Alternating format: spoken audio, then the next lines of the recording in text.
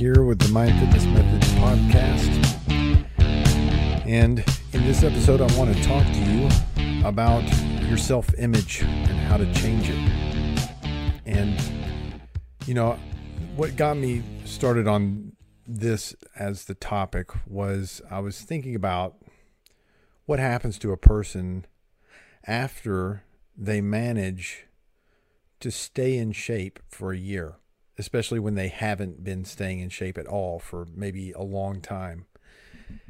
And I thought that has a lot of different effects on someone that can, not to mention their self-image. And it has an effect on their self-image for many reasons. But as I was doing a little research for this one, I started going through a few blog posts and articles and so forth. And I read something, especially in the top responses, whenever you research this, the first few, these are the most popular things, I presume, since they're popping up first. And I started reading them and I thought, I don't agree with any of this. I'm just going to give you one. Again, I'm not singling out any other sources here, but I'm going to point out a few of the bits of advice they gave for how to change your self-image. That was the topic here. So maybe if many people, when they're trying to get in shape, often there may be an issue with their self-image. They have maybe not so good, and they want to improve that. So that's why they want to get in shape. So listen to this list of things that people put as, how to change your self-image. Number one was to make a list of the things that you like about yourself. And, write this down. And it will help you focus on the positive aspects of yourself. And second, they said, make a list of the life moments that you're proudest of. And I guess this is sort of to make you think about how you were capable and did well in certain situations. And third was to make a life appreciation bank, sort of, a gratitude journal. And that was it, kind of. I thought, I don't think that any of that would really help someone improve their self-image at all. Now, gratitude journals, those are more for when you are, hating life for some other reason. I suppose it can help your self-image in the moment when you're really feeling bad acutely for something that happened. And so you say, well, at least I've got two legs, at least both my eyes are working, if that's the case, or at least one eye is working, whatever is the case. Feeling, focusing on things to be thankful for helps you to feel not so, deprived or in such a bad situation, to appreciate yourself more. But does it really make you have a different self-image, in the sense that, really literally see yourself as someone different than maybe you've seen yourself in the past? Making a list of life moments that you were proud of and those sort of things. Your self-image was the same as it is now when you did those things. So how would that change your self-image? So let me get to the core of what I think.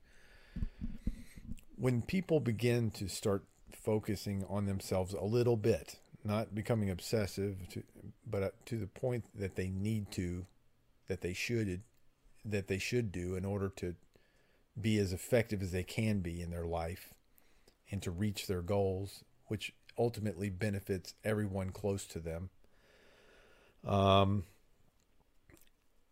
You start by actions. It's actions that you do habitually, repetitively, over and over for a long time that ultimately change your self-image. And keeping yourself focused on repeating those actions is, in my mind, what changes your self-image. when I was in high school and early college, I had a self-image that's very different than the one that I have now. Having completed medical school and a neurosurgical residency and been a practicing physician for years, and that self-image that I have now is directly due to actions that I took that led to achievements that then changed my self-image.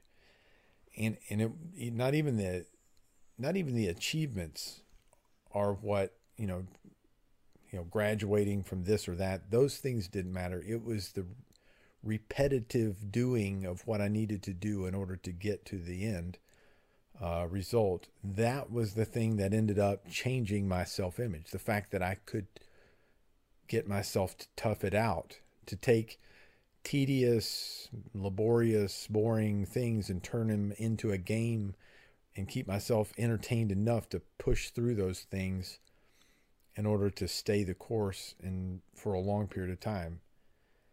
And I'm still doing those things. The job is tedious, and people often describe neurosurgery as long periods of boredom separated by brief moments of sheer panic. And there's a lot of truth in that, but it is the ability to just keep, making yourself tolerate that does in and of itself change your self-image. It lets you know that you're strong and that you can persevere, you're mentally tough. And it also helps you become tolerant of other people's issues, maybe their shortcomings or their being obnoxious or whatever it is, that you have to tolerate from other people. But so if by pursuing weight loss and the things that you have to do in order to maintain your fitness all year long, over time, the fact that you continue to, make a game out of it, to keep it interesting to yourself, and all the things mental skills that are required in maintaining your body and a high level of function of your body and being a good steward of your health, doing that will literally change who you are over time. And you'll start to realize that you have a much higher capacity than you ever did. And your fitness, it sort of feeds on itself, the changes in your self-image. For an example, with me in my practice, in my surgery, as I began to get in shape, I found that I had more stamina in the operating room and in the clinic as well, in my ability to just get things done. And that added to my confidence and to my self-image that I can handle a lot and I can do more. I can be more effective. And there's a statement, I cannot remember who this quote is attributed to, but they said that the world belongs to the energetic. The people who are energetic, they just get more out of life. And so if you feel that you have a poor self-image problem, don't start only with the list. You can make those lists if you like, if it helps you. But start focusing on the processes that it takes in order to stay the course with losing weight and staying in shape. And by doing that over and over and over, and as the weeks and months and years pass, your self-image will change. It's involuntary, and it will change for the better. But it starts with actions, not things that you've already accomplished. Those are in the past. And it is in the right now. That's the only thing that you have control over. So every day that you wake up, you make this decision that what you're going to do with your day. And you only get to make that decision for that day once. And if you continue to make the right decision every single day, over time, you won't win that battle every day. You can't expect that of yourself. But if you win it more days than you lose it, over time, that self-image becomes much brighter and much more positive. And after just a short amount of time, a year, you are a different person than you are now if you haven't been doing these things. And just think, what happens after 2 years, and 3, and 5, and a decade of what Abraham Lincoln called sharpening the axe? You know, they asked Abe Lincoln, if you had 4 minutes to cut down a tree, how would you spend the time? And he said, I'd spend 3 minutes sharpening the axe. And that's what you're doing with your body when you stay in shape and tend to your health and fitness, is you are sharpening the axe so that you can cut through anything that you need to quickly. You see? Well, I hope you found this helpful. And remember, if you're wanting to begin to make your healthy habits a permanent thing and make some changes in your life, lose the weight, keep it off, then come to the website at www.ericakinmd.com, and that's spelled ERICAKINMD, and learn more about the Evolve program. If you like the podcast, please give us a nice rating, subscribe to the podcast, tell all your friends, and thanks for letting me be your entertainment tonight. Until next time, remember, it is your brain that maintains the change.